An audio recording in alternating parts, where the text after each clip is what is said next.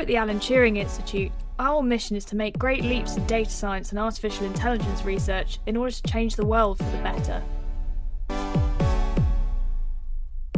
This podcast explores the research, ideas and technologies behind the data revolution with the people responsible for shaping our future. Welcome to the Turing Podcast.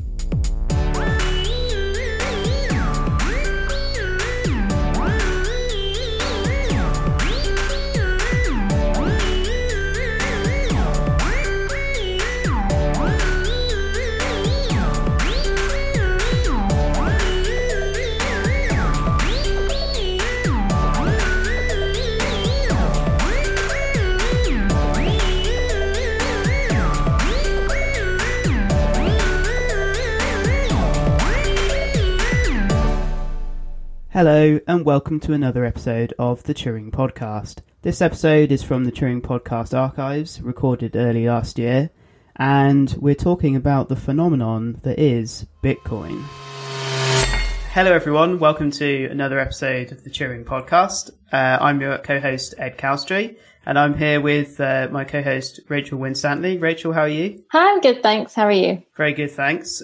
Before we introduce our guest today, I just wanted to put a shout out to your new podcast.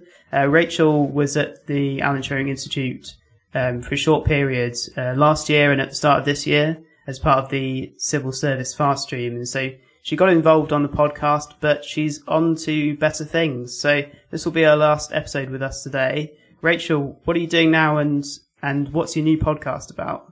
Yeah, so I'm having to leave the Turing podcast because I have made my own podcast called STEM and His Stories, which is all about historical women in STEM and like their contributions to the fields and why those contributions are generally ignored in history and textbooks, which is very fun. But as I've discovered, it's actually a full-time job that I'm doing with another full-time job.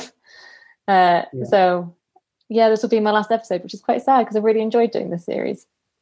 It is a shame. It's been fun having you on. But yeah, I sympathise. We're very fortunate to have our fabulous editor, Dan Whitfield, for this podcast. So those of us who host it don't have to worry about any of that side of things. So I can only imagine that doing both, that will take up quite some of your time. Yeah, I appreciate Dan a lot more now. I've started doing it myself and I realise how hard it is. Nice. Well, without further ado, let's introduce today's guest for the podcast. Today we have Dr. Tim Hobson, who is a senior research software engineer at the Alan Turing Institute and who works in my team, which is the Research Engineering Group. Tim, welcome to the podcast. Hi, Ed. Thanks for having me. Tim, let's get started before we go on to our topic of the day, which is everything related to Bitcoin and which as we will no doubt soon discover is your passion in life. I just wanted to ask you, how did you come to work at the Alan Turing Institute, and what is your journey through life and science and academia? Well, I'll try and keep it shortish. So I come from a kind of academic background. I guess I studied electronic engineering and worked as an engineer for a few years. Realized that I always wanted to study. Well, I always knew I wanted to study pure mathematics. So I went back to university and did an undergraduate degree in maths and then a PhD in maths. So I spent a bit too long perhaps at university before entering the workforce.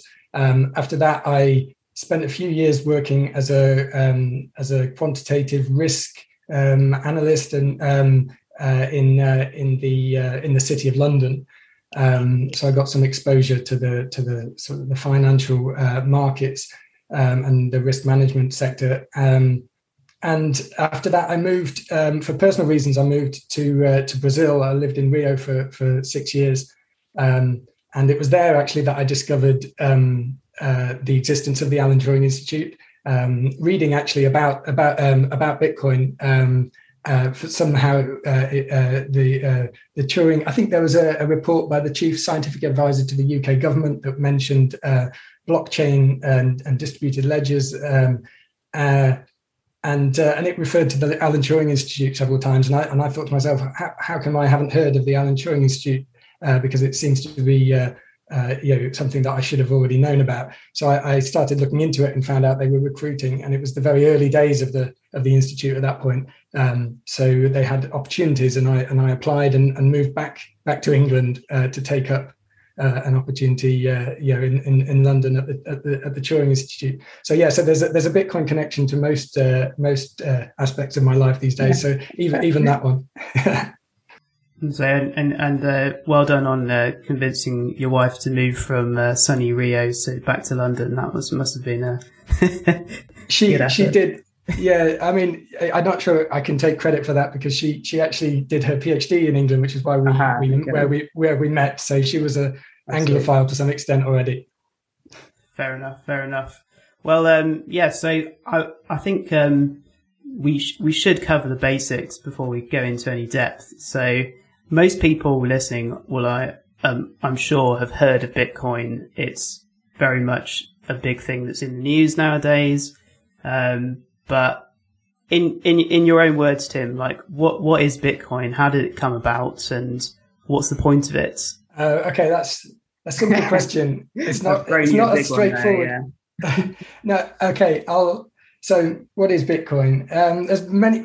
In a sense, it's very easy to explain. I would say that it's a peer-to-peer electronic cash system. So it's a system that runs on a computer network where it's a peer-to-peer system, like some file sharing networks that people will be familiar with. So there's no central sort of authority and control, and it supports this form of social interaction where instead of sharing files, what people are able to do is they're able to transact. It's essentially a monetary system that is built on a peer-to-peer computer network. The actual sort of technology underlying it is, you could spend months studying and learning about, and indeed, I host a reading group within the Turing Institute, studying the sort of technical aspects. Maybe we'll have time to go into that a little bit, but I think the right way to think of it is as a monetary system that is supported by a distributed computing network that enables that system to function without the need for a central authority to issue and to manage transactions and to issue new units of currency. So it's something like money is a very familiar thing to everybody, I think, but few people, I think, really think about how it works. What's the underlying mechanism? What's the structure of kind of control and management of the system? Not many people really think or worry or understand these things. You don't really need to understand the mechanism that enables Bitcoin to function. But I think you can think of it as just sort of electronic cash. I think that's the right way to think of it. The thing that makes it unusual and interesting, I would say, is not the fact that it's electronic or digital. Most of the cash we use nowadays is digital. We don't use notes much or coins. The thing that's interesting is that there are certain characteristics that arise from the peer-to-peer nature. And by peer-to-peer, I just mean that everyone on the network has equal status. So if you join the Bitcoin network, you're a peer amongst other peers. That you're not subordinate in any sense to some central authority or some other members of the network who are superior, have more control, if you like, over the network than you do. So everyone. So it's a very sort of flat system. In contrast to, I suppose, the traditional monetary system, which is very hierarchical, where you have central banks that issue currency and control the supply through setting interest rates, and then you have commercial banks that are close to the central bank and are licensed to lend money and create units of the currency that way. And then you have the users, if you like, of the system, the customers, who have much less control and much less power than those other sort of central authorities. In Bitcoin, it's very, very flat structure. So people use this term decentralized. So that word refers to, it's not about distribution geographically. It's about where the power resides in the network. And the idea of decentralized system is that the power is spread thinly across all of the participants, and there is no one, central authority or smaller group that is somehow in control. And that characteristic or that property produces an interesting phenomenon, which is that nobody's in control of, for example, the supply, the rate at which money is produced in Bitcoin. It's just fixed. There's a rule for how much Bitcoin can be produced, and no one can change that. So again, that's completely different to the traditional monetary system, where essentially, central banks are in a position of complete control when it comes to how much money actually exists. Yeah, and remind me of the number of Bitcoins that are in circulation. Is it 26 million? Did I guess that correctly?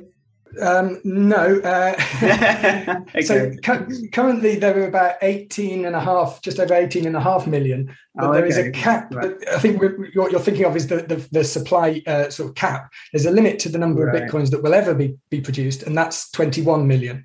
So there'll never be more than 21 Bitcoins in existence. And that means that if you own one Bitcoin, then for example, there can only ever be 21 million other people in the world who can eat, can have as much, Bitcoin as you, for example. So that means that it's a very different sort of monetary system, I guess, to the one that we're used to using. And what I find fascinating is the way that this clever sort of trick of which uses some sort of some cryptography, some distributed computer science, some game theory. There's the design of the network and the protocol is very elegant in the way that it solves a 40 or 50 year old problem in distributed computer science, and it enables this interaction and this participation by anybody in the world. Anyone can join the network and use the network, and yet the rules of the network are respected and have to be respected by all participants without anyone enforcing the rules. And this is really unusual, to find a system that somehow has very strict rules that everyone who enters the system is obliged to conform to and knows in advance, but no one is needed to enforce those rules. So you don't need to trust anyone that those rules will remain in force because that power is distributed across the network, is in this decentralized fashion. Now, to understand exactly how that works, it sounds like magic to me, and that was, I guess, the reason why I took the time to read the white paper, the design paper that was published by creator of Bitcoin, Satoshi Nakamoto, in 2008, and they. So a he or they? We don't know who it was, right?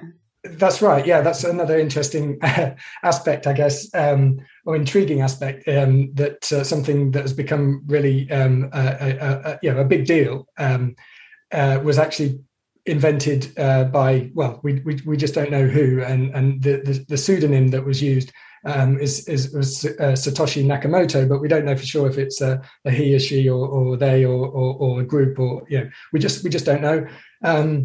I think that's quite the absence of leadership is somehow nicely reflected in the pseudonymity of the inventor, and that somehow aligns nicely with the lack of leadership or central authority in the network itself.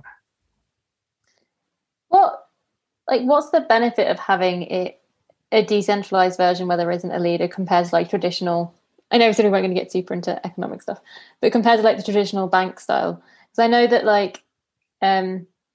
there's been quite a few instances in the last couple of years, especially where there's been massive bubbles, spikes in the value of Bitcoins, and people have invested and then lost loads of money, or not sold. And whereas obviously if you had like a traditional banking system, you'd have policies like quantitative easing and things to kind of try and mitigate against that.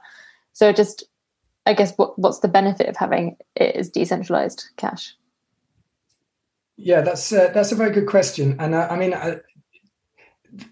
inevitably that depends on whether that is a benefit is a controversial sort of question. And there are plenty of people who would say, well, it's not a benefit. It's a flaw. And it creates this sort of price volatility and speculative sort of behavior, and has lots of negative aspects to it. I mean, I would say the advantage is maybe hard. The fundamental advantage is that is something that's not so easy maybe to appreciate in parts of the world where central bank government money is managed more successfully, in that currency debasement or sort of hyperinflation are rare or not remembered in people's lifetimes, and so it's maybe not so obvious to those of us that are fortunate enough to have sort of grown up in a country where the centrally supplied sort of money is sort of functions reasonably, functions pretty well. Maybe it's no coincidence that I came across Bitcoin when I was living in Brazil, and certainly the rate of inflation is much higher there. Although other countries in Latin America suffer far more severely from mismanagement at the sort of central bank level. So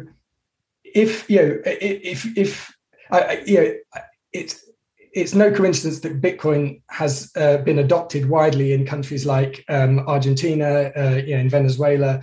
It's currently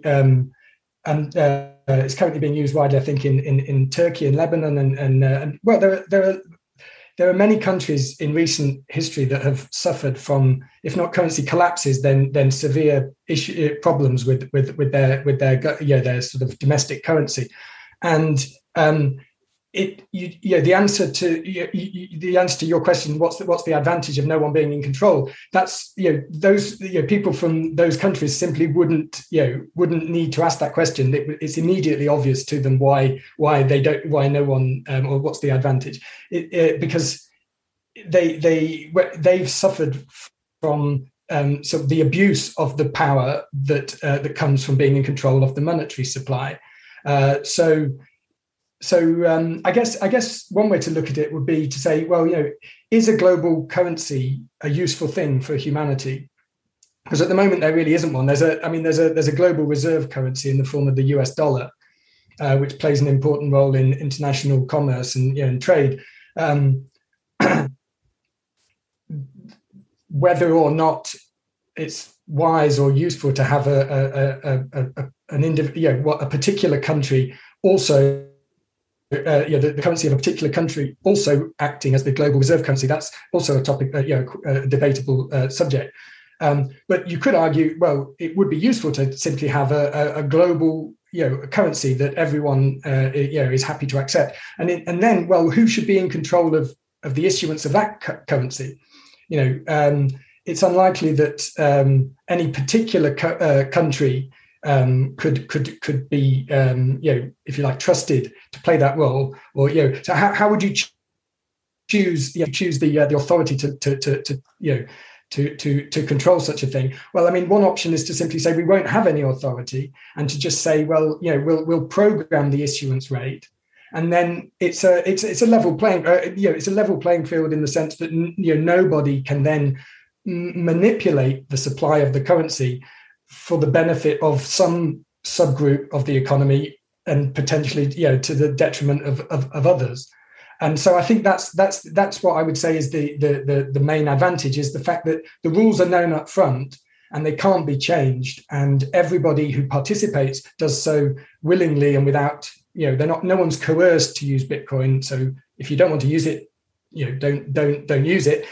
People that do want to use it, I think they see value in the idea that they don't have to trust any central authority not to debase or manipulate or misuse the power that the considerable power that inevitably resides in any institution that is able to print money, let's say. Is it kind of, just from that description, it kind of almost reminds me of like the role that gold used to play in currency, in that it's not a designed currency that governments or institutes like give a certain value, but it kind of has an inherent value that you can choose to trade for goods and services. And it kind of feels like a digital version of that from your description. Is the difference there that I guess you can always discover new gold like out there in the world, whereas I suppose with Bitcoin there's a set number of, as you said, Bitcoins that will ever be issued. I don't know if that factors into the difference there.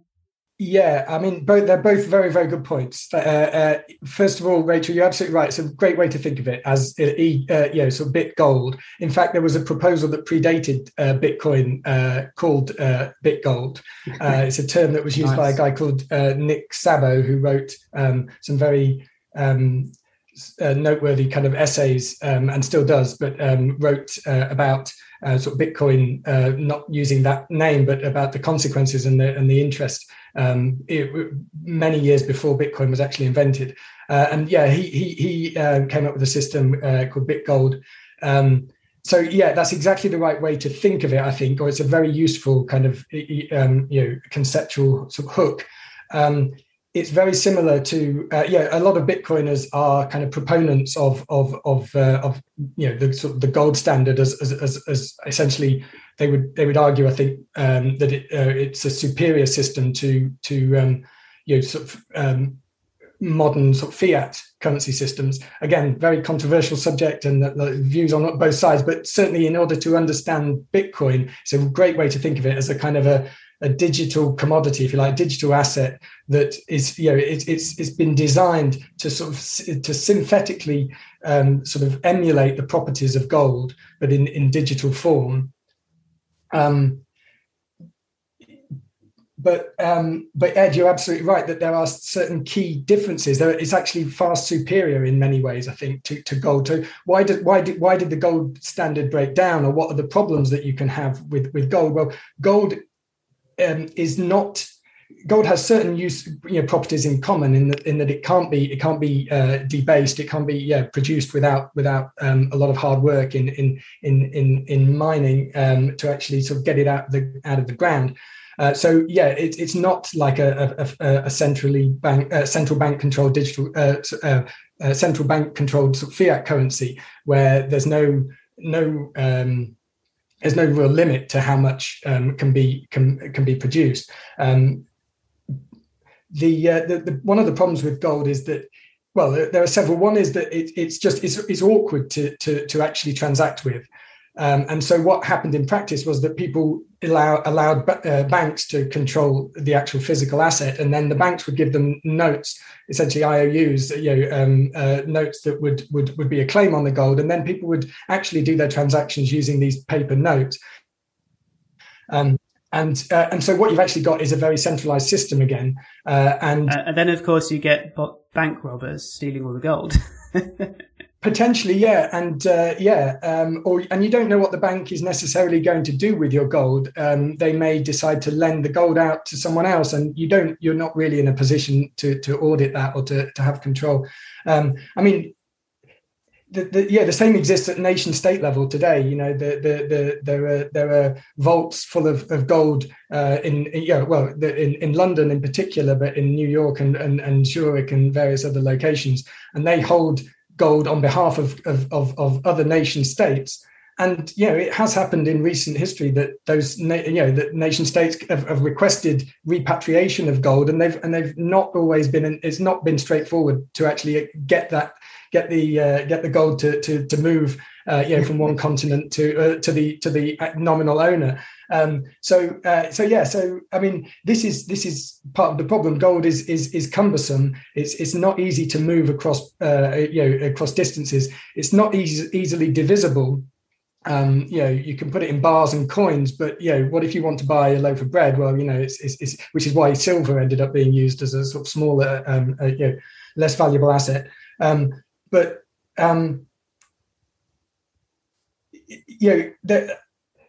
there are various sort of shortcomings associated with gold, and Bitcoin goes a long way to fixing these shortcomings. So you can divide them into 100 million units, each of which is called a Satoshi after the inventor. And so although the price of Bitcoin might appear to be very, very high at the moment, it's sort of $30,000 or something for one Bitcoin. Actually, that Bitcoin represents 100 million units of the currency. So for $1, you can get sort of 3,000 Satoshis. So it's very, very divisible. And it's very easy to transmit over distances because you can send it across a communications channel. It's not awkward to transport in the way that gold is, and expensive to store. Or and again, for storage, Bitcoin can be stored very securely using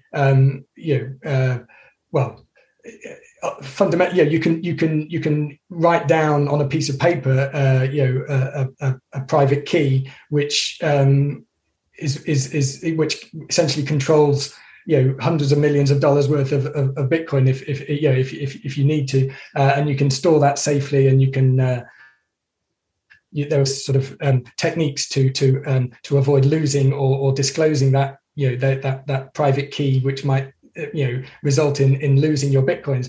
It's far easier to manage and to secure and to transport and to divide Bitcoin than it is gold. And there's one other property which is interesting in this respect, which is to actually verify that gold. If someone gives you a gold bar, how do you know that it's actually made of gold? It's called assaying the metal to actually sort of establish that this really is made of gold, and its purity is expensive and difficult. With Bitcoin, you run some open source software on any laptop, and you can see you can verify whether or not a transaction that you received is valid, and therefore that you really are the owner of genuine Bitcoins. And again, this happened recently. There was a large shipment of gold that turned out to actually be tungsten or some sort of base metal, and it was sort of $300 million worth, I think, of gold was discovered. I think it was a port in China. So I mean, these things actually do happen. There are all sorts of aspects of gold that that make it not ideal. So certainly not in 21st century society. So Bitcoin. It's a useful, as I say, a useful sort of conceptual hook to think of it as sort of bit gold, but it's actually a massive step forward in monetary terms as well. One of the ideas that's been talked about on the podcast previously is we had a guest who you'll be aware of, Tim, Jeff Goodall, who was talking about decentralized and blockchain technology as well.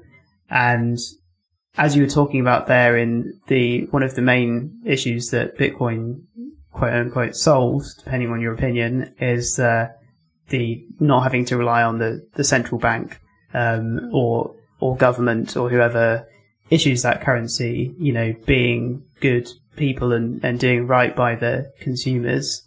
But an additional factor that he mentioned was that it's gone even further than that now. So we used to have physical cash that was issued by the government or the central bank, but what you did with that money was that was up to you, and no one could really know what you were spending your £20 note on.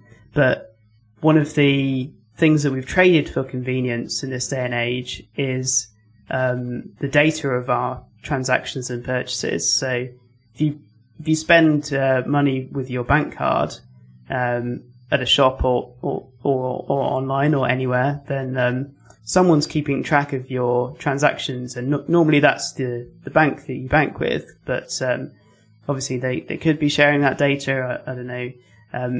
But the point is that the data's out there, it's being collected, and it's not fully private in the way that cash was. So in addition to the central authority issuing the currency, you've now got whether it's the central authority or not, or it's one of the the banks that issues your cards. You've got someone tracking what you do with the currency. Whereas I guess Bitcoin comes in and eliminates both of those, whilst also keeping hopefully keeping the convenience of not having to have physical money. And but yeah, I don't know if that's 100% true, because then how convenient is it to spend Bitcoin on stuff at the moment? That's an interesting question. Well, yeah, I mean, there's a few interesting sort of points that you touched on there. So I would definitely, So it is kind of counterintuitive, and that an open system like Bitcoin, where I mean, the distributed ledger, the blockchain that everyone is sort of fascinated by. That is a list of all transactions that have ever taken place in the Bitcoin system. And so, in that sense, it's far more transparent than the standard, or the traditional, sort of banking system. And so you could say that, well, it's the kind of the privacy, sort of the question of privacy and anonymity are actually are big sort of flaw or problem in Bitcoin. So. It's a very different equation, I think, to the current system. That's really interesting, actually. But does anyone know? Okay, there's a user that has all of that transaction information, but do they know that it's you? Is it or maybe it is possible to work out that it's you? I don't know. There are companies that do this that attempt to link transactions together and to link addresses with identities of individuals or groups. There are these chain analysis companies that try to kind of that mine the information included in the blockchain to try to sort of track behavior. And so that does exist. There are ways, there are techniques to avoid, for users who don't want to be tracked and who want to remain sort of private. There are well-known techniques to sort of to mitigate this kind of tracking. It's not possible on the face of it it's not immediately obvious who the users are, the sort of humans who are controlling the funds, and because there's just a string, a long string of characters, which is a Bitcoin address, and so that this address has a certain number of coins associated with it, but you don't know, who's actually in control of that. I mean, if you use Bitcoin naively, then you can quite easily allow your identity to become associated with the Bitcoin addresses that you use. For example, I mean, even simply by you might be, if you own if you have some Bitcoins, then you might say, well, okay, I'll use what's called a blockchain explorer, which is a way of just it's a kind of usually a web application that enables you to sort of say to look at what the state of the blockchain, and you could type in your address or copy and paste your Bitcoin address into that explorer, and then it will show you what funds are associated with that address and what transactions have taken place. But in doing so, you're disclosing to whoever's hosting that blockchain explorer, that application, you're exposing the fact that you're interested in that particular address. Now, you might just take an interest for no particular reason, or it might imply that you're actually the owner of those funds. So you can leak information quite easily.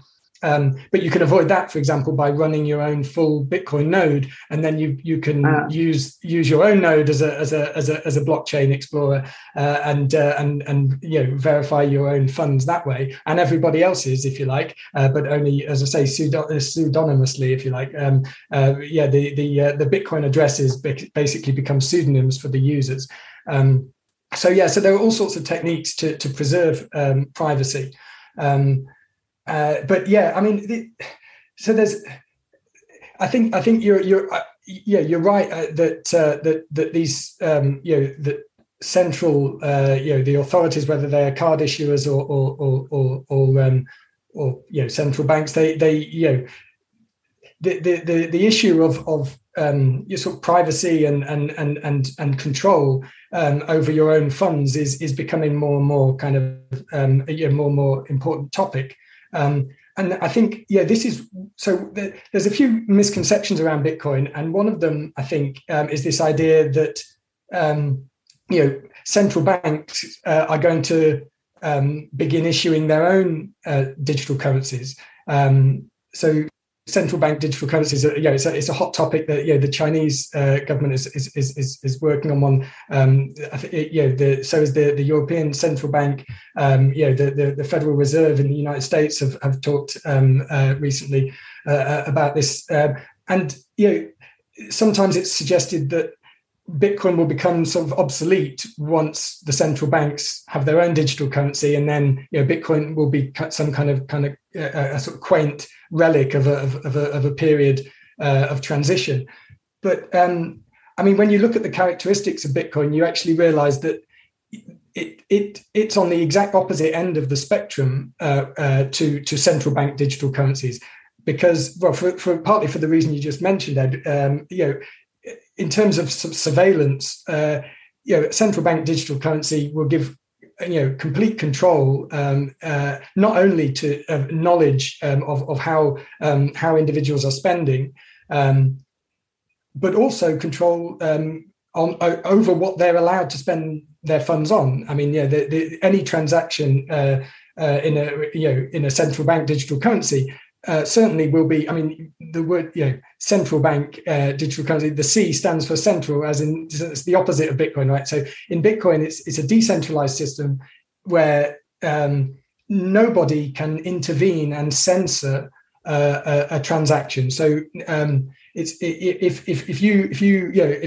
Ed, you want to send me a Bitcoin, or you want to send a Bitcoin to someone in a different country, or potentially in a country against which there are sanctions,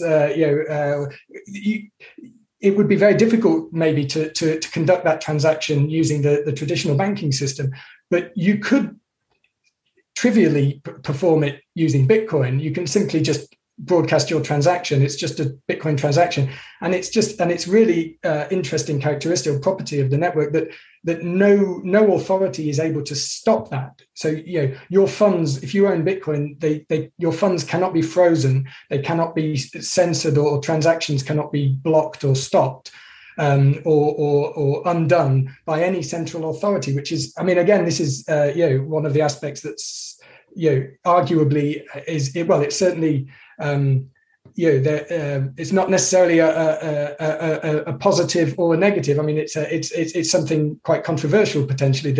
Whether or not this is a good thing or not, but it's just a fact. It's a very stark and interesting fact of the system that users have ultimate control over how they transact, and no authority is powerful enough to actually stop transactions from taking place. And again, going back to central bank digital currencies, it would be trivial for a central bank. Well, I was going to ask him what would be the point of them making such a thing? Like, how would that be better for them than just using the existing national currency? Why would they make a blockchain-based system at all? I certainly can't see any reason why they would use a blockchain, because the blockchain, the Bitcoin blockchain, that piece of technology was invented in order to solve the problem of wanting to have a peer-to-peer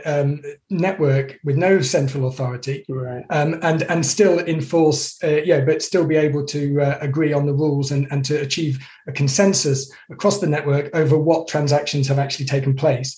And that's not an easy problem to solve. And the Bitcoin blockchain, the invention of that technology was all about enabling consensus to be achieved across a network without a central authority.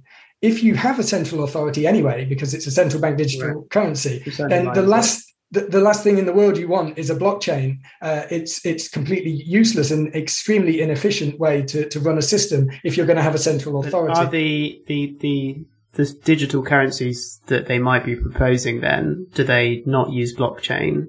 And if they don't, then but still the question is, I'm not sure what's the difference then between what they're proposing and when we already have digital versions of the regular currency. I confess that I don't know the technical details. I don't think they've been published yet, or if they will be, maybe they'll.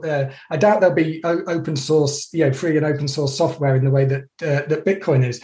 So it's hard to speculate about exactly how technically they'll operate. I don't see that there's a great deal of advantage from the user's perspective, because the characteristics, the properties of Bitcoin that make it interesting, which is the supply cap.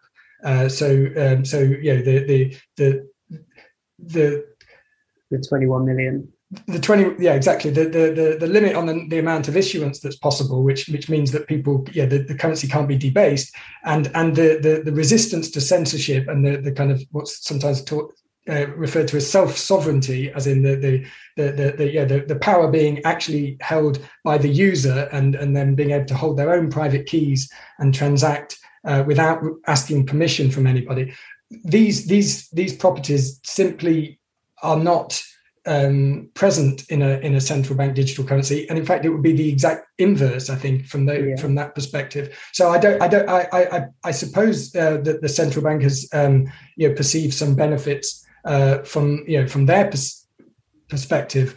I don't see a great advantage to the user, just because we already have the convenience of digital currencies. Exactly. Do you think it's part of that thing, or I feel like there's a thing at the moment where blockchain and digital currencies is kind of trendy?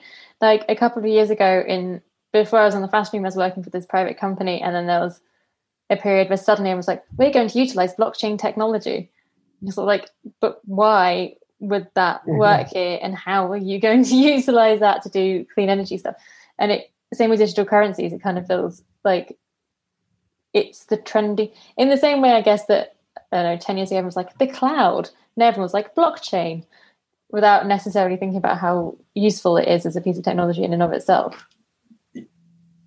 Yeah, I couldn't agree more, Rachel. And I think I'm in the minority in this, in taking this position. But that's absolutely my take on it. For the very specific purpose of producing a decentralized peer-to-peer electronic cash system, the blockchain turns out to be a really, really clever, as I say, very elegant solution. But it works because of a whole kind of package of incentives and design features that were very cleverly and carefully constructed to produce the outcome that the designer was looking for. The idea that you can just transplant this blockchain technology and do lots of other useful things with it and tweak it and change the consensus mechanism and still preserve the kind of the security and and the trustworthy aspects of Bitcoin. I don't buy it. A lot of these attempts to use blockchain more for other applications have they've either just fallen away and failed essentially, or they've mutated into very different systems that don't really use a blockchain. I don't think the blockchain is a generally applicable technology that you can use for all sorts of other things like supply chain management and this sort of thing. I just don't see the benefit, because it's very rare that you want or that you need to have a complete decentralization of power. As soon as you've got any centralized sort of authority, then it's much, much more efficient to just use a shared database, which might use some cryptographic tools for verifying consistency or veracity of information. But that's not a blockchain. A blockchain that at least the Bitcoin blockchain is very specifically for enables this consensus to be reached across a large network of participants who don't know or trust each other, but still want to cooperate and agree on essentially who owns what, how much is in each of their bank accounts, and it is a really amazing solution and technology, because I still find it incredible that you can have a monetary system where everyone sort of everyone agrees that agrees on how much money everyone's got. No one is able to cheat. Everyone can transact. They don't have to trust each other. It actually works, but nobody's in control, and it's just a very special thing that Satoshi invented.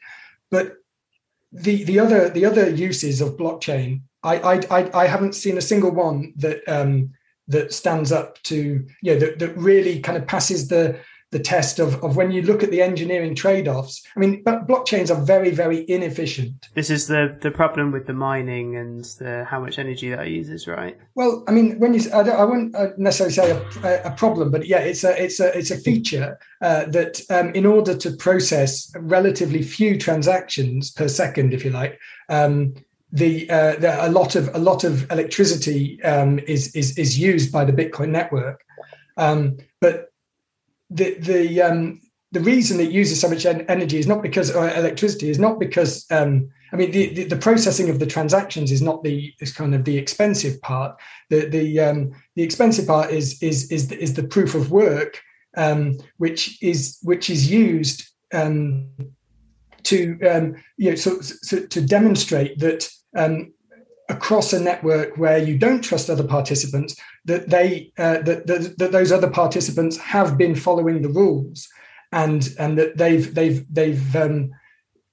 they've proof of work enables someone to it really is a proof you can verify regardless without having to know who your counterparty is, if you like. You can verify that they've actually performed many computations in order to produce the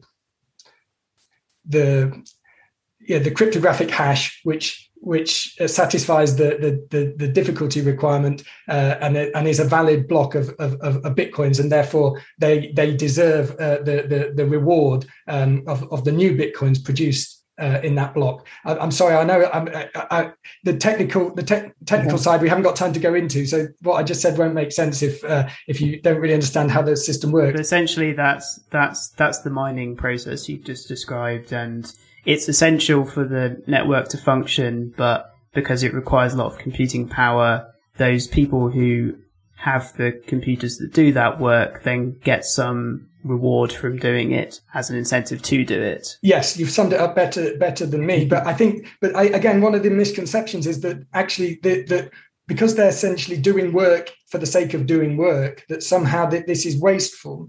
But actually, the whole system depends on that.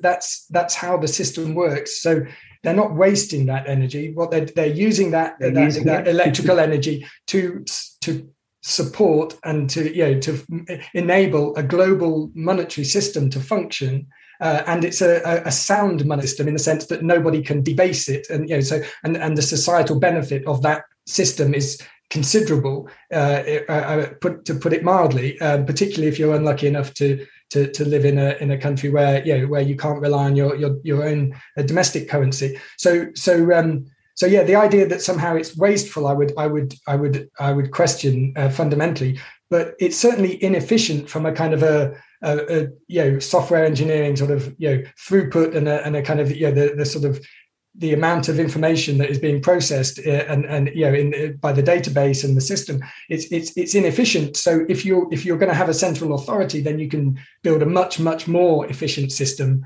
and avoid that use, that large scale use of electrical energy. So I think that's a difficult concept maybe to really to get your head around, perhaps, or at least, well, a lot of people seem to be enamored with this idea of using a blockchain all over the place. But it is extremely inefficient. But you're trading off that inefficiency in terms of energy use for something which is worth even more than the electrical energy you put in. And otherwise people wouldn't bother, right? The only reason that miners can, they're doing it voluntarily. Bitcoin miners mine Bitcoins because it's profitable to them. They decided they want to do it. Why is it profitable? It's profitable because the Bitcoins that they mine, that are produced, that they receive as a reward, and the fees they receive as a reward are valuable. Well, why are they valuable? Well, because people want to hold Bitcoins. People find Bitcoins valuable and useful. And so, there is a closed loop here where the energy is being used to provide massive utility globally to lots and lots of participants on the network. No, it's a great point, and it's a great comeback to that. That it does seem to be the aspect of Bitcoin that's often being commented on in the news media at the moment. I wanted to ask you about something you mentioned earlier, which is that you were just talking about your skepticism about other uses of blockchain. And Rachel was also mentioning about things being in vogue and how like hype, can lead to a technology being perhaps used when it wasn't necessarily the right tool for the job.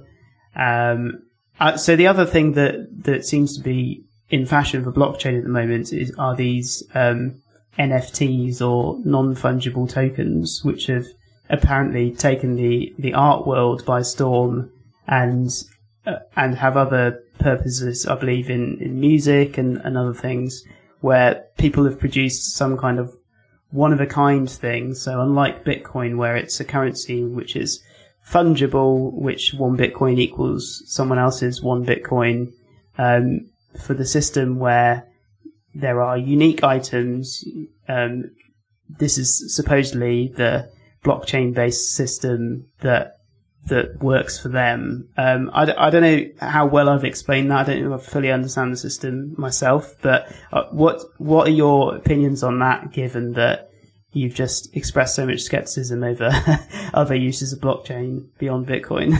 Yeah, I'm afraid to say I'm extremely skeptical of NFTs as well. I mean, these similar things have existed before. In 2017, there was a craze called CryptoKitties, which were essentially non-fungible tokens, where sort of they had sort of cat sort of emojis and icons on I don't know, some sort of tokens and different sort of cat personalities, and some became some were traded for vast sums of money. So I mean, that's a non-fungible token. I think now there's a new take on it, whereby somehow the artist sort of there's some metadata. So there's some metadata associated with the token that comes directly from the artist, and that makes it more valuable somehow. Although I think that metadata ends up getting written to IPFS, which is the Interplanetary File System, and if it's not preserved, then that can actually disappear over time if it's not if people stop running the software or the servers that were actually holding the metadata, they can go offline, and that has happened in the case of NFTs. So exactly what you're buying is really quite hard to I can't see the value in it, frankly. I mean, you're essentially getting a digital image or file of some sort, together with some metadata. But I mean, none of these things are really unique. In the way that in the way that I would say a sort of a Bitcoin is a thing that you can use uniquely, and no one else can hold it at the same time as you're holding it. I mean, I consider NFTs a kind of another one of these craze that is going to probably die out quite quickly. I think the hype seems to have already started to die down on NFTs. There'll be other ones in the future, no doubt. I'm unconvinced, I guess, is what I'm saying. Because I think, because me and Ed were talking about this the other day, because I was coming at it from a different perspective of like, I guess from the artist's perspective of like saying that there is an inherent value, I guess, in having a digital piece of art and some metadata behind it, just because it's the message, like the thing from the artist, as opposed to something that could be copied. But then I guess that's the same as saying like you could buy a Rothko painting, or you could buy an exact duplicate of a Rothko painting that's not by Rothko and is worth no money, and the Rothko is worth however many millions of pounds. The only difference being that one is authentically done by the artist in the name, and one is done by someone who's trying to mimic that person.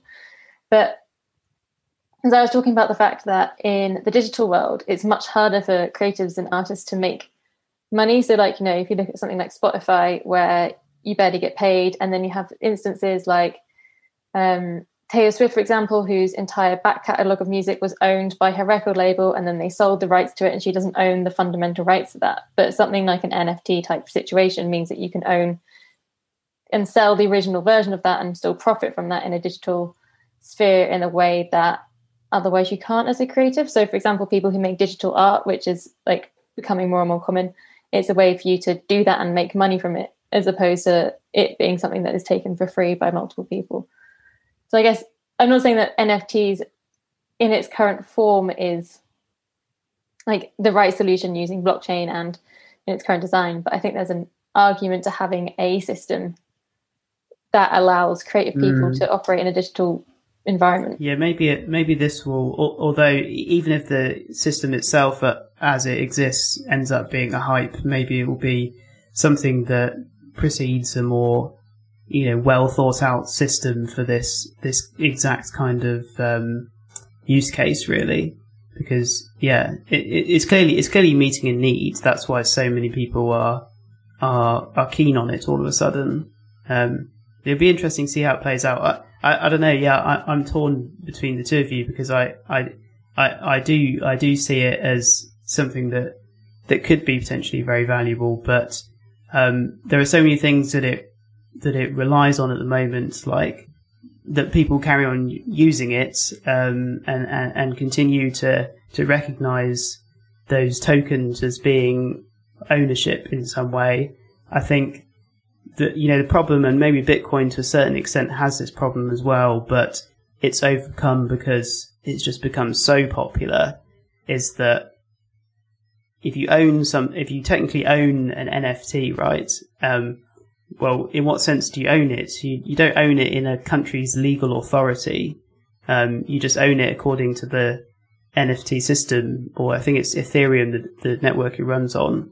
And then I guess maybe I could put the same question to Bitcoin in, like, if I have a Bitcoin wallet, I mean, I can use it, but I guess what is ownership? It's almost a philosophical question. Like, is ownership, you know, does it have to be in the legal authority of the country you live in that they say that you own something, or is it just the fact that you can use something? I don't know. It's complex, I guess. Yeah, I think in the case of Bitcoin, I'm comfortable with the idea that if you have the private key, which is needed to sign a transaction to transfer Bitcoins across the network, then, you know, that is ownership of those coins. I suppose in NFTs work similarly, but the private key would enable you to transfer ownership of the token, which somehow represents the digital, you know, art, or at least the metadata. You know, it's a different type of collectible. I suppose people do like to collect stuff, and so if that makes them happy, then and maybe it will go. It seems very potentially much more sort of speculative, because you're hoping that that somehow ownership of this token. is somehow valuable. I think the fundamentals of, I keep coming back to the idea that money is a very important thing in society, right? It's a kind of taboo subject, and that's part of the reason people don't really understand how it works. And but the actual technological side of it, I don't think should be sort of taboo or kind of a subject that we don't understand. It's an important thing in everybody's life. So I think having an upgrade to the monetary system, as a piece of better technology that didn't exist a decade and a half ago, then that seems to me, that's of interest. Having a new type of collectible where you can kind of, you can sort of, essentially you can look in a blockchain explorer and just verify that, associated with an address that you control, there is this piece of metadata, but that the actual data contained is shared by other people, that everyone knows. There's nothing that you sort of that or that you have access to that nobody else does, except just to transfer that token. So this is, in that sense, Bitcoin is no more it's no more but except that there's a network effect associated with a new monetary system that's actually going to take off, right? So this is an important point as well, that we've never seen a synthetic asset just become monetized, become adopted by humanity as a better form of money. Whether or not that is the trajectory that Bitcoin is going to continue to kind of follow, is unclear, but it is possible, and it looks to be going along that trajectory. If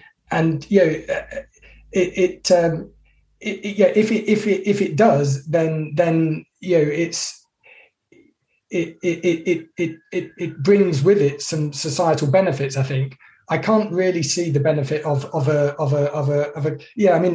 collectible systems. And this raises the question of altcoins. Why is Bitcoin? I would consider Bitcoin of interest, and the thousands of altcoins, which are other digital currencies that are more or less similar to Bitcoin, but have some different properties, but pretend to, if you like, to be similar or equivalent. I think Bitcoin is interesting and superior because it's actually secure and genuinely decentralized, because of the way that it grew organically over many years, whereas altcoins are essentially centralized. So they might appear to be similar, and they might profess to be decentralized, and therefore, if you like, an equivalent or even better than Bitcoin. But actually, when you look closely, you discover that there are very few nodes on the network, right, or that there are very, very few mining nodes, or for whatever reason, there is inevitably there's a controlling group or entity which sort of takes an interest in promoting that coin. I guess there's a self-reinforcing aspect to Bitcoin's growth, and the fact that it was the first as well helps with that, in that if you are it's more worth your time to set up a Bitcoin node, right, or to do mining, because I suppose is it worth more than the others? But it's, even if it's not worth more, it's just a bigger network and more likely to exist in the future, and so on. Yeah, I think it genuinely is an attempt to sort of upgrade the global monetary system, which sounds a bit grandiose and certainly sort of raised eyebrows and curled lips a few years ago when I used to talk like this. But nowadays people take it far more seriously, and I think it's arguably a genuine attempt to do that, to essentially separate money and state, and to produce a monetary system that's not governed, if you like, in the traditional way. I don't think any of the other systems can pretend to have that that aim. There's no realistic chance of that happening with any of the other systems, because they are far less decentralized, or they haven't been tested in the way that Bitcoin has. just don't have sufficient network effect. And so, yeah, I mean, short term, you might, speculating in altcoins or mining altcoins might be more profitable, but the kind of medium long term goal is I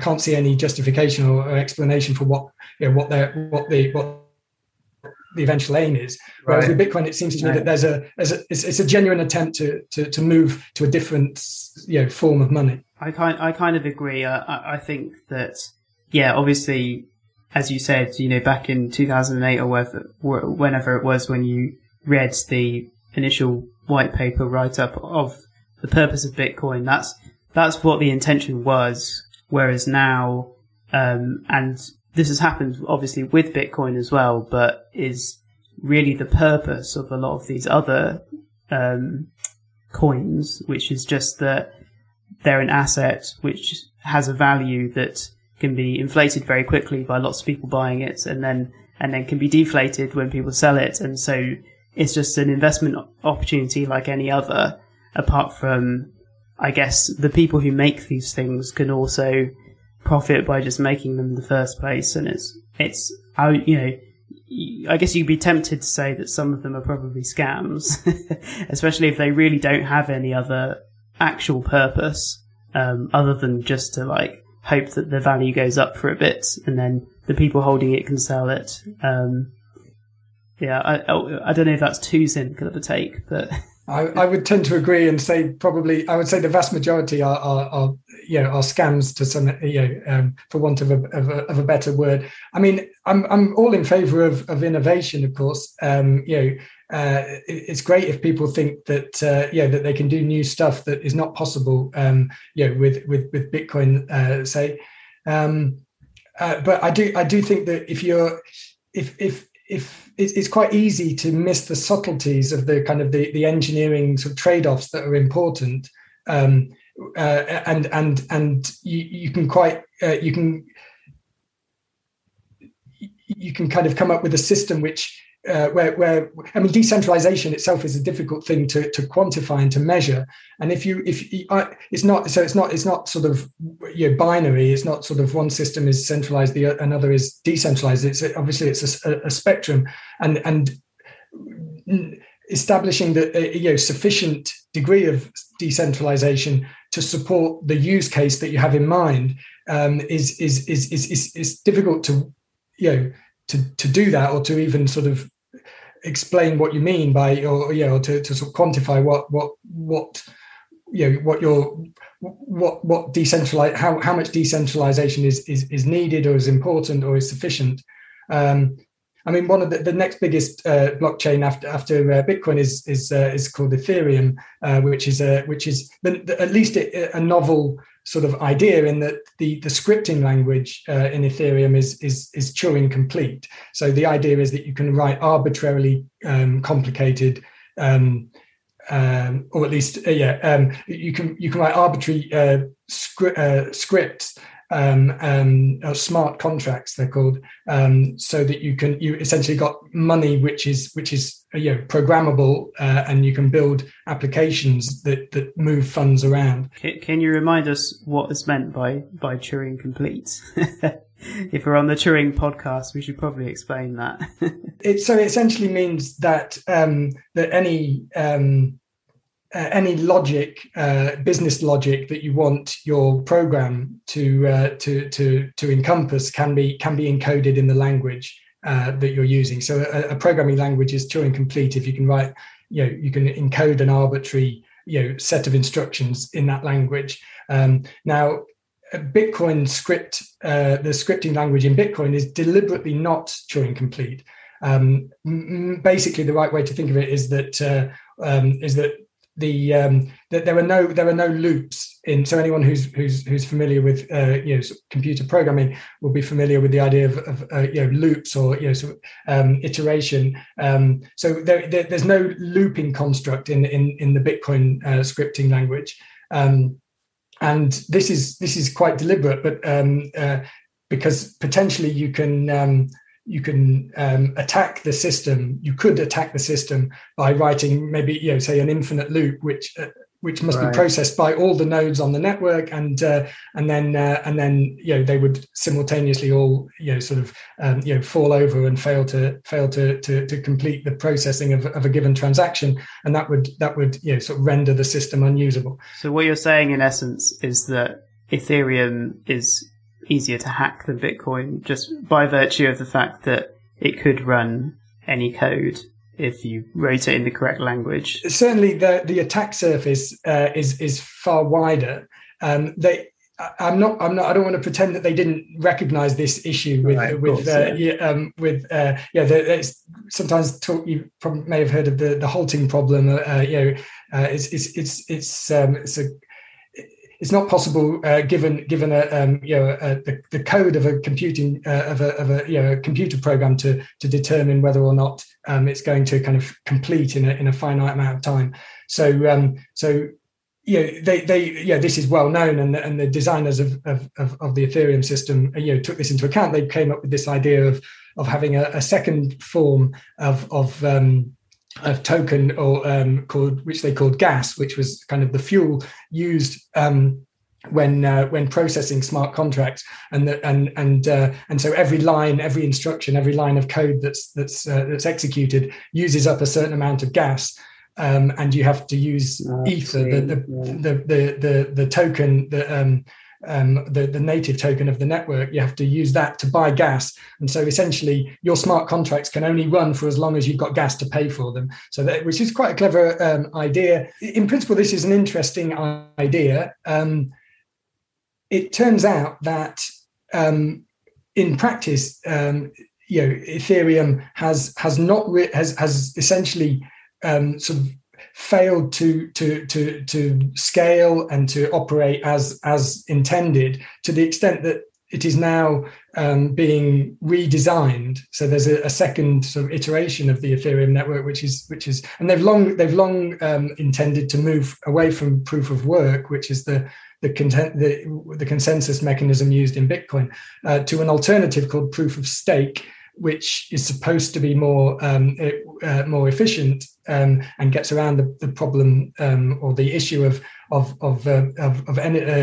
energy usage, which concerns many. The problem is that there's no working. There's no really good evidence that this system actually works. So, one great thing about Bitcoin is that it actually works. No one questions whether or not, as a system, it actually functions according to its design. It seems to function very, very successfully. Ethereum, it remains to be seen whether or not they can pull it off. At least there's some genuine novelty that distinguishes it from Bitcoin.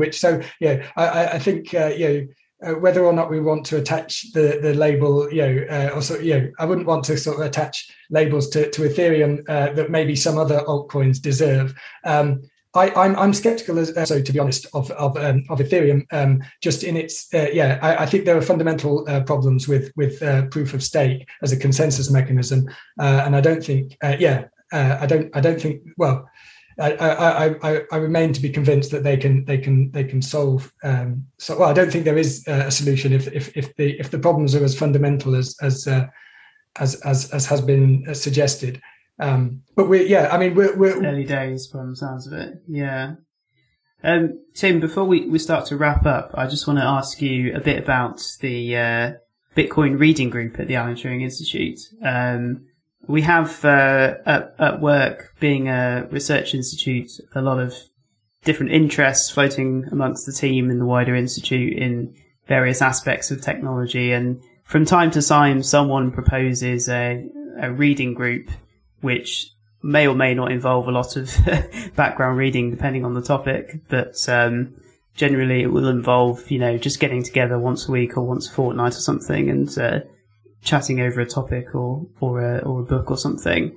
And seeing as how Bitcoin is your area of interest and something that you think about a lot, you've obviously started up the Bitcoin Reading Group. Now, we mentioned earlier about having a Bitcoin node is in of itself useful.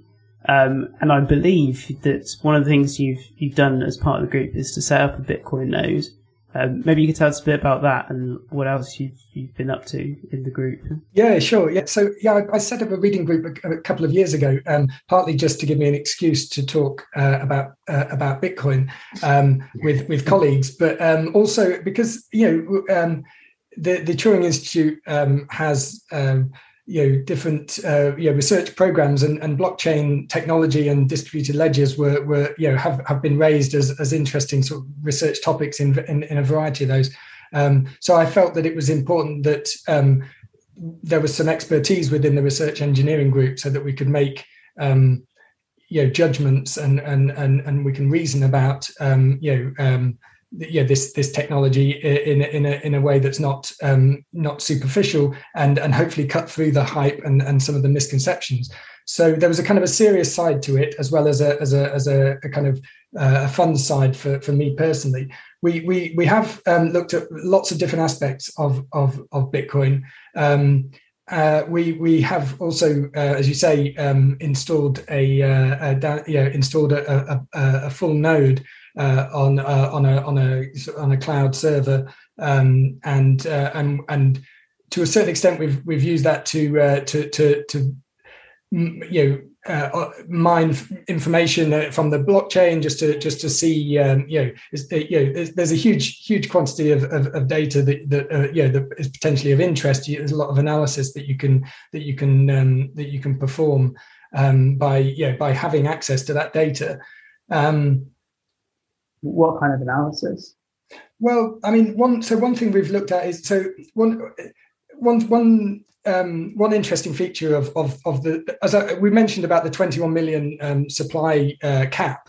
Well, something that's maybe not quite so widely known is that the rate at which Bitcoins are produced actually is not constant. So it's constant during for 4-year intervals, and then approximately 4-year intervals, and then the rate of supply halves every 4 years, more or less. Or every certain number, I think it's every 210,000 blocks, which approximates to a 4-year period. So right now, every block, new Bitcoin block that's mined, which happens about every 10 minutes, each new block contains 6.25 new Bitcoins. Up until about a year and a half ago, I think that was 12 and a half, so twice as much. Before that, it was 25. And when the Bitcoin, the first block was mined and the system began, it was 50 coins were produced every block. So this is an interesting sort of supply schedule, and it creates some interesting economic effects, because essentially the group of people that are using Bitcoin and demanding it as an asset, as a financial asset, is basically increasing over time. You can see from the number of nodes and the user base is there's continual kind of adoption of by new users. But every 4 years, the supply of this asset is, or at least the rate of issuance of the asset is halved. And so, you don't have to have a PhD in economics to kind of understand that supply shock is going to have an effect on the price. The only thing that can, that's not, if you can't control the supply, then and the price floats freely against other currencies, then you would expect demand is generally increasing with user adoption going up, and then every 4 years the supply the rate of issuance halves. You would expect that supply shock to result in an increase in the price, and that's precisely what I think drives these what end up being kind of speculative bubble phases, where the price shoots up very rapidly, and then followed by a correction, and then a longer period of sort of consolidation at a new price level. And there's actually a mathematical model that basically that explains, or at least attempts to sort of quantify this effect. It's called the stock-to-flow model. It's produced by a Scandinavian guy who's a quantitative analyst. He also prefers to remain pseudonymous, I think. But if you search for the stock to flow model and Bitcoin, then you'll find that he essentially performed a simple linear regression by looking at the log of the market capitalization of Bitcoin, so the total value of all the coins in existence, against the log of what's called the stock to flow ratio, which is the stock being the amount of Bitcoins that have already been mined, and the flow being the new issuance of Bitcoins. So this stock to flow ratio, is essentially, is close to constant during most periods, but then when the issuance halves, it suddenly changes and goes up to a new kind of. So it looks like a step function. Basically, it jumps up to a new level, and so by regressing these two quantities against each other, it was found that there's a very sort of obvious linear relationship between these two quantities. So it's a simple econometric model that just appears to, and it was produced a couple of years ago, and it still appears to essentially have good predictive power. So it's. Did you take a look just to check it out, basically see if it was accurate? Yeah. So one thing that you can do by running your own node is you've got access to the number of coins that are in existence, and so you can calculate for yourself the stock to flow ratio. You need to acquire the price or the valuation data elsewhere, but there are lots of Bitcoin exchanges from which you can download that information. Yeah. So one thing we've done in the reading group is actually is try to reproduce that that model.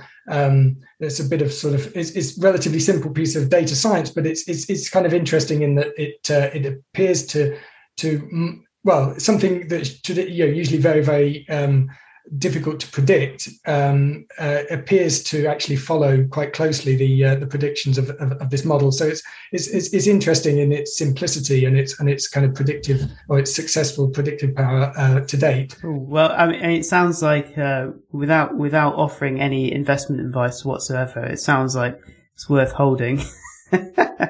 I certainly don't want to pretend that I'm. No, you could put it that way. I mean, one other thing is worth mentioning. The thing to do with the reading group, we're currently actually studying the Lightning Network, the Bitcoin Lightning Network. So I must quickly plug the Lightning Network as a really interesting piece of technology that's built on top of Bitcoin and is only possible because of the underlying Bitcoin network. So the Lightning Network is a payment layer for Bitcoin. So it's well known that Bitcoin is only the throughput, the transaction throughput for that Bitcoin can support is relatively small. Only about 6 or 7 transactions per second can be processed, and in practice it's more like 2 or 3. And that's often held up as a criticism that Bitcoin, again, it uses all this electricity, and yet it's only able to process this small number of transactions, whereas something like Visa processes many thousands of transactions per second. I'd just like to kind of, maybe one final sort of misconception that I'd quite like to kind of address. I mean, these two things are not equivalent. You're not comparing like with like there, because the Visa network is a payments network, whereas the Bitcoin network is it's a monetary system and a settlement network. Is this Bitcoin Lightning essentially looking to address that exact problem then by allowing you to transact in Bitcoin quickly? Precisely, not only quickly, but with much lower fees, and so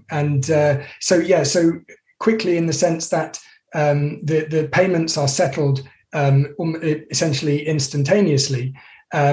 And also, there's no real limit to the number of transactions per second that can be processed by the network, because actually, the Lightning Network is not a broadcast network in the way that Bitcoin is, which is obviously inefficient because everybody has to process everybody else's transactions.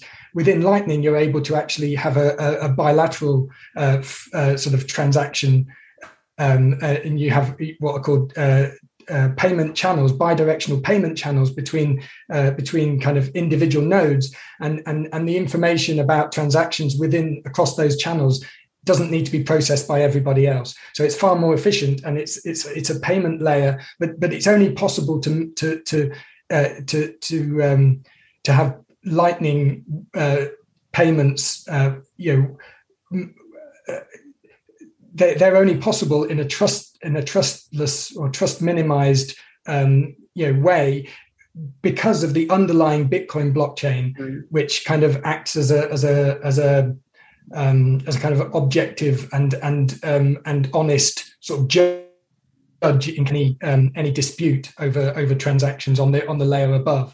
So this idea of building layers on top of Bitcoin to perform more efficient transactions. So, for example, just to compare with, instead of altcoins or centralized systems that can be more efficient, what you can actually do is build protocols and networks on top of the Bitcoin layer, enabling people to get the benefits of the hard asset, which is Bitcoin, but also get the benefits of efficient payments and much higher throughput. So that's the current subject that we're studying, and it's I think it's about to become more widely known, given that Bitcoin is now becoming sort of more ubiquitous and more widely adopted, even to the extent that recently El Salvador announced that Bitcoin would become legal tender in that country, and therefore you'll be able to use Bitcoin for any transaction you like in El Salvador.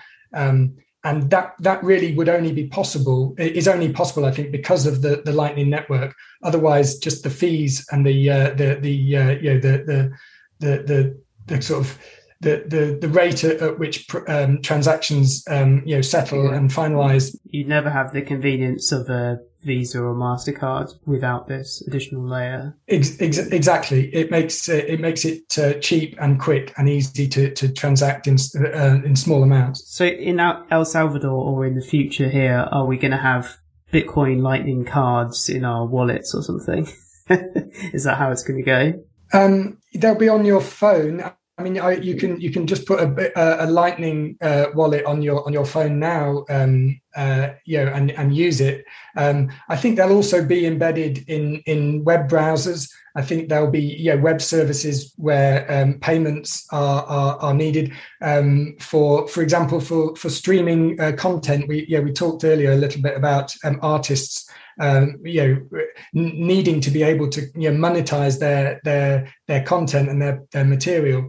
One possible solution that avoids subscriptions or ads or central distributors who might take a cut or make it or basically stand in between middlemen in between the consumer and the artist. Potentially the Lightning Network also and Bitcoin micropayments that are facilitated by the Lightning Network. That's another possible model for solving that problem, whereby you would stream content rather than making a monthly payment, to subscribe to Spotify, for example. You could simply stream Satoshis every second, for example, that you're listening to a stream, an audio stream or a video stream, and in that way, the artist gets gets compensated, for every streaming event that takes place. So that I think that's an interesting possible kind of future model for monetizing sort of artistic content. Well, I think that nicely brings us full circle. Tim, it's been really great chatting to you about all this stuff, and before we let you go, let's just ask, are you the sort of person that has social media, or if not, where can people find more about you and the things you do online? I'd say I keep quite a low profile on social media. So I mean I have a page, I guess, on the Turing Institute website, and I'm always keen to hear from people. If anyone's got any sort of feedback, they'll find my contact details there, and they can certainly reach out to me. I as I say, I'm not really. I guess I'm an introvert to a certain extent. I think being a fan of decentralized and non-centralized technology lends itself to having social media accounts, in my experience. But that's another rabbit hole, so we probably shouldn't go down that one. All right, thanks for coming on, Tim. Cheers. Thanks so much for having me, Ed and Rachel. It was a pleasure. Thank you. If you have an interesting topic you'd like featured on the show, a guest recommendation or a burning question, email podcast@turing.ac.uk. The Turing Podcast is hosted by Ed Cowstrew, B. Costa Gomez and Joe Dungate, and produced by Dan Whitfield for the Alan Turing Institute. Music for the podcast was provided by Jam and Sun. You can check out his latest releases at jamandsun.bandcamp.com.